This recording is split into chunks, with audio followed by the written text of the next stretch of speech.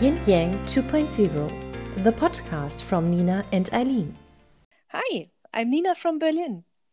And I'm Eileen from Panama.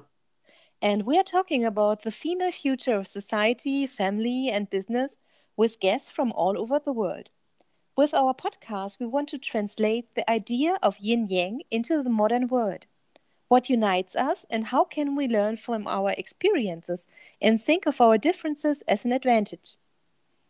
We are indeed from different cultures and regions. Our lives are shaped by the systems we live and work in. For us, yin and yang stands for the concept of dualism. We have the power of the individual, yet the group collective too. We have feminine and masculine energies that make up our humanness.